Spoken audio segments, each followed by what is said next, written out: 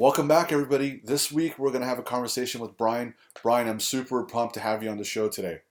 Tony, great to be here. Thanks for having me on. Absolutely, man. So, with that said, let's just kick it off with my famous one word open. Give us one word right now how you're feeling in this moment so we can kick it off. How I'm feeling? Optimistic. I'm optimistic for 2022. Love the energy, man. Let's go right into it. So, if you could take the next few minutes, tell the audience a little bit about your background and about your business, how you started it, where you are at today, and where you're heading, who you help, how you help them, all that good stuff. Awesome. Yeah. So I'm CEO, co-founder of a company called GreenPal. GreenPal is the Uber for lawn mowing. So homeowner that needs to get their grass cut, rather than calling around on Craigslist or Facebook, they just download our app, pop their address in, and they can hire somebody to come take care of this chore for them. GreenPal is a 10-year overnight success.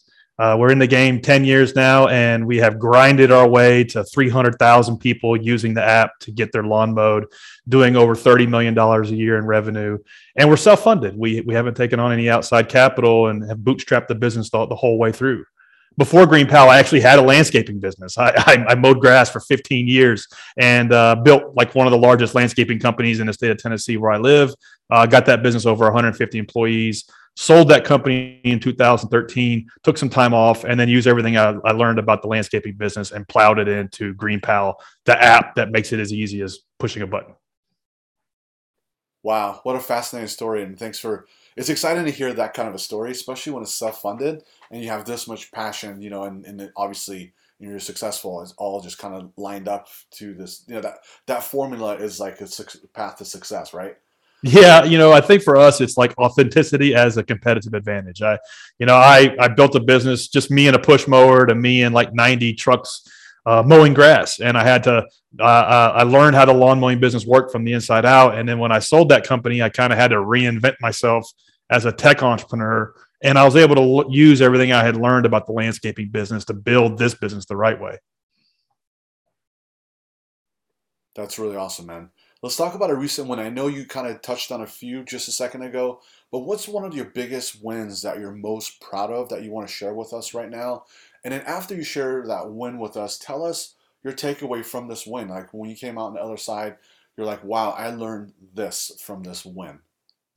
Yeah, for us, why we get out of bed in the morning, why we do what we do, why we've been working on this business for 10 years is to give folks that want to work hard an opportunity to make material income in the lawn mowing business. And so we have like tons of stories, hundreds of stories of people that were down on their luck, that got laid off on their job, or that needed like an extra way to make an extra $1,000 a week, and were able to build an actual lawn mowing business on top of our platform, on top of our technology.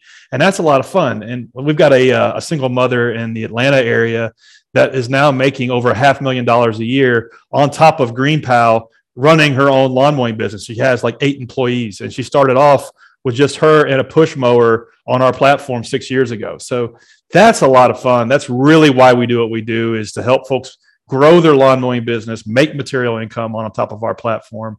It makes all the hard work worthwhile. Absolutely. And if you don't have this kind of backing that you provide to them, it's a tough business. Let's face it. Tough Like business. we all know this. We see the one truck, landscapers, and then we see these gigantic ones that are commercial, and in between there's a bunch of different ones, and then every once in a while you see the ones that look like commercial, but they do a bunch of residential, right? That's what I've observed in my community, at least. I'm sure you have your input on that as well, if you want to speak to that as well. Yeah, it's a hard business. It's really a tough way to make a living. And the reality is nobody teaches us how to run a small business. Nobody teaches us things like customer service, how to do bookkeeping, how to keep a schedule, how to do route optimization, how to do marketing automation, all of these things that go into running a successful lawn mowing business. Nobody teaches us how to do them. And so it's our job, it's our platform's job, is to kind of be a business in a box for people in the lawn mowing business. All they have to do is show up and do a good job for their clientele of executing the yard maintenance, and we take care of everything else for them. So getting them all the customers they need, getting it all organized in one organized route, getting them paid on time, paid quickly, and then also getting them rebooked for subsequent visits. It's like one platform to handle all of that for them. And the reason we've been able to do that is we have focused on one thing. lawn maintenance. We haven't gotten sidetracked with all sorts of different other things. We have just spent a decade on this one chore, making it as easy as pushing a button, and then also making it as easy as I just plug in and now I've got all the customers that I want. I get paid quickly. Everything's organized in one place. And we have gotten to where we are today because we've just focused on this one industry. That's awesome. You talked about getting paid, which is a big passion of mine. I'm in payments, as you know, and my audience knows as well. Tell us how your people get paid. Do you collect the money yourself and pay them, or how to give us the high level overview and how your payments portion works? Yeah. So when a consumer or homeowner signs up, it's free for them to sign up. They just pop their email address in, their physical address, and then they get quotes for free. They'll get up to 5 quotes from lawn mowing services nearby them. And then they can read reviews and pick the quote they want to work with. After they select that quote, then they have to put down a credit card. And we authorize that credit card for the amount that the person is contracting that service for. We want to make sure that card is good. And then after the service provider completes the service, we then charge that card on their behalf, deposit the funds in their account for their portion of it. And then GreenPal takes a small transactional fee, depending on how much volume the vendor is doing through the platform. And that's how we fund the platform. And so they get paid when they do the work, when they complete the job on a rolling basis, rather than having to wait like 30, 60, 90 days, which is how it typically happens in the lawn mowing business. The lawn guy is always the last person to get paid in the household. I love how you set up the streamline. It's really clean, right? So the consumer comes out on your platform and they find, the right fit, right? They get the bids and then they put their credit card on file, and then the consumer pays there, and then you just pay them. So the business owner could focus on doing what they love and focus on what they're doing. It's the deliverables, right? The service and That's right. houses, and then you take care of all that and you just fund them. That's really a clean model. That way they can focus on scaling the business. And at the end of the day, that's what it's all about, right? Yeah, and this comes from my scars in the lawn mowing business. The typical day in the life of a lawn care guy is you get up at 5 o'clock in the morning, you sharpen your lawnmower blades, you get your truck ready, you go out, you mow grass for 12 hours, and then you get home at night at 7 o'clock or 8 o'clock at night, and you have grass all over you, smell like gasoline, and then you sit at your kitchen table and you do bookkeeping all night. You mail out invoices, you figure out who owes you money, you try to do your schedule for the next day, maybe you mail out some flyers. We want to solve that problem at night, to where you don't have to do any of that. All of that's handled for you throughout the day on a rolling basis, and you don't have to spend your nights and weekends doing bookkeeping. It's our job to materially improve the livelihood of a lawn guy that way. And it sounds like you're doing a really good job at it. And I couldn't help not to think about my lawn guy's experience. Like when I first hired him, he would so polite, professional, whatever, and he would always want me to give him the check weekly. And then sometimes if I wasn't home or I'm at work or whatever, he would just be like, "Oh, I'll give it to you next week." I'm like, I felt bad. Then sometimes it would go for 2 weeks. I'm like, there's got to be a better way. So I'm like, dude, can I just put my check underneath my mat? Just take it. He's like, oh yeah, that's a good idea. But I'm like, so I'm glad that you have a full bulletproof system for them. That's really great. You're solving a big problem when it comes to payments and billing for that industry. Check under the mat. Check under the mat is how 90% of this industry still runs. Believe it or not, it's crazy. Isn't that crazy? Oh my God, it's crazy. Yeah, there's got to be a better way, and here you are delivering that. So that's really cool. Talk to us about some failures that you ran across when you first launched, or recently. It's something that you ran across. You're like, like this is a big and then you addressed it. You came out on the other side. Tell the audience how you were able to pull through, and then you're like, wow, I'm never going to do this again. So I just want them to have this takeaway from you, if you don't mind. Yeah, entrepreneurship, I read a quote somewhere, is like going from failure to failure without a loss of enthusiasm. And really that's what it is. It's you're trying things over and over and over again, learning from what doesn't work, applying those learnings to get something that does work. And for us, tons and tons and tons of failures along the way. One of the major failures that almost sunk the business was when we first got started. The first thing we did, my 2 co-founders and I, we didn't know how to code. We didn't know how to build software.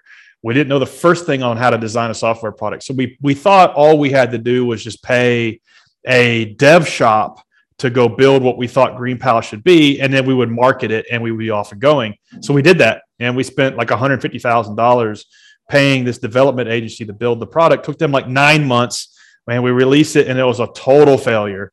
It didn't have the features it needed. It was buggy. It was clunky, hard to use. It didn't fulfill the vision of push a button, yard guy comes out and takes care of the grass.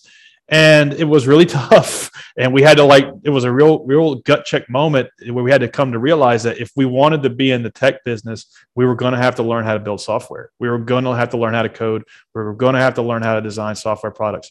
And we did that. We went to every online course we could, went to boot camps, went to YouTube University, and over like a 2 or 3 year period of time, learned how to build software, learned how to execute at like the technical level to where we could then build a version of GreenPal that our customers were telling us they wanted.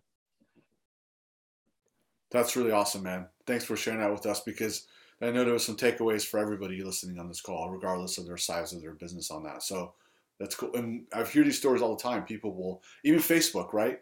The whole story. I don't know what the facts are, but just from based on the documentary that those twin guys that they hired. Anyways, I don't even want to go into that because you can argue either way. But you hear this story all the time. You spend money and then you don't have the, it's not lining up with your vision that you want. So, but I'm glad that you were able to pivot and come through and got it all dialed in. Speaking of pivoting, let's talk about the pandemic. So, share with our audience, how the pandemic impacted your business. And then when it did, how did you pivot out?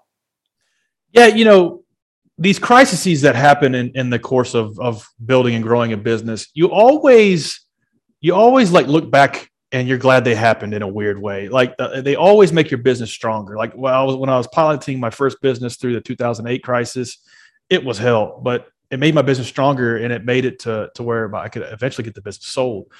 This crisis was similar in the way that it made us a better company. It made us a better business. It caused us to really revert back to like listening to our customers and listening to what they wanted. And we really had to look for ways to make the crisis work towards our advantage. And so one of the things that we never really punched up in our value proposition was that it's a contactless way to do business. You don't have to meet somebody face to face. You don't have to exchange cash or a check. You don't have to walk around the yard with the landscaper to show them everything. You don't have to, you don't even have to talk to them on the phone. It's like literally you can push a button and somebody comes and does this chore for you.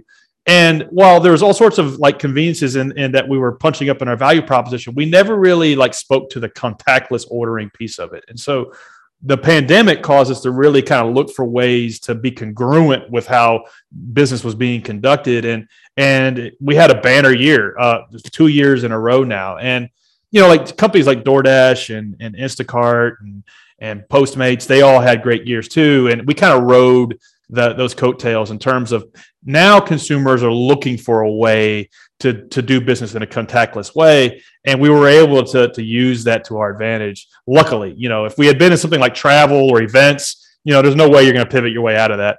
But it helped us actually. So we were very fortunate. Yeah, I talked to other thought leaders like yourself on here, and we always come to this one agreement. I mean, we have a lot of things we agree on together, but it's one thing that's for sure, and it's for I'm sure you'll agree, is that business will never be done the same as before. A lot of businesses have pivoted, they've accelerated, like kind of like the whole, oh, why didn't we do this before, right? Like with online ordering and like you said, contactless, and you don't have to walk around with someone to show them. That's so great because like a lot of it, in 2008 we all went through that. I think the biggest thing to take away for a lot of entrepreneurs was the definition of being lean was really defined, and if you didn't know how to define it, you were forced to define it and create it for your business, because 2008 was a big nosedive for all of us. Right. So, and those lessons that you learn, you kind of keep in your head, and when a new business arises that you're involved in, or a new thing like the pandemic shows up in your business, then you know how to pivot. So that's really great that you said that. With that said, let's shift gears over to thought leadership. So I would love to hear your point of view on the number one thing that someone must possess and really own to be a great thought leader, in your opinion. I think it's humility. I think like one of the most humbling things you can do with your life is start a business. Like you'll learn really quick that nobody's going to care about your project like you do. The only people that care is the customer whose problem you are solving.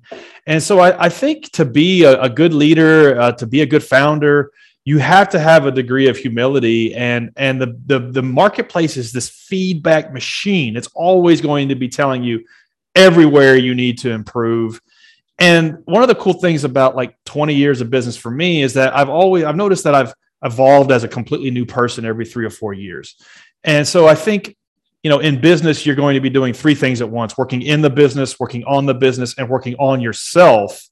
And it's that working on yourself thing that's one of the coolest things about it.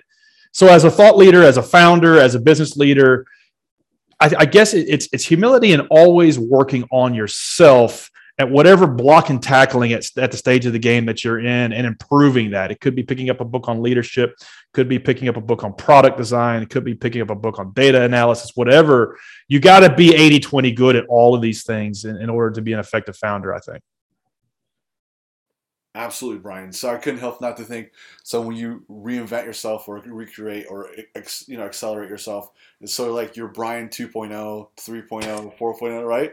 So that's really great. I think about that all the time. My friends and I think about that, and we discuss it. It's really funny. But I couldn't agree with you more. Humility is huge, and you have to. I mean, everything you said, I have no disagreements with. So that's really cool. So here we are towards the end. I know our audience has had a great opportunity to find out more about you as a person and a lot about your business. So for those that are interested, or if you want to take this opportunity to give out your social handles and also your website address, so if they want to find out more information, they know exactly where to find you. Yeah, sure. Life's too short to mow your own grass. Spend time working on your business. Don't mow your grass. Download GreenPal in the App Store or Play Store. Anybody wants to reach me, hit me up on Instagram, Brian M. Clayton. Just drop me a DM there. Awesome, Brian. This has been awesome. I This was a really meaningful conversation, which I'm grateful for. And here we are at the final question, one word close. So tell us the one word you want to close out with, and then also tell us why.